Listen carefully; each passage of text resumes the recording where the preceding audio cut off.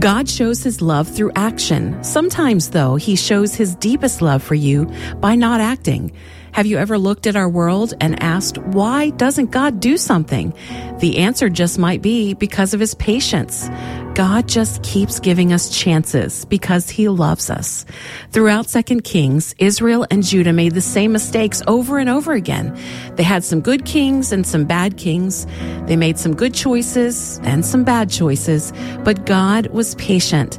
When a leader turned to the Lord, God powerfully guided. When the king followed other gods, Yahweh let the kingdom reap the painful results. Through it all, God was patiently working out his plan to save and redeem the people he loved. The Bible tells us that ancient Israel did evil things, provoking the Lord. They served idols, although the Lord had told them, you must not do this.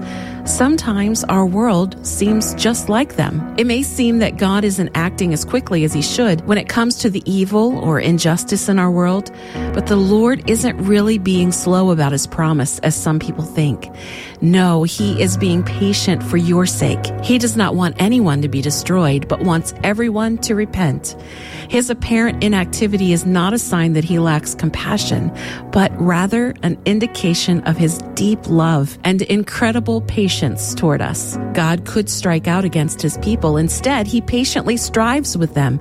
He endures our sinfulness with patience. This is where we see his love in action, in the riches of his kindness, forbearance, and patience. God is unwilling to give up on us or give us up to our waywardness.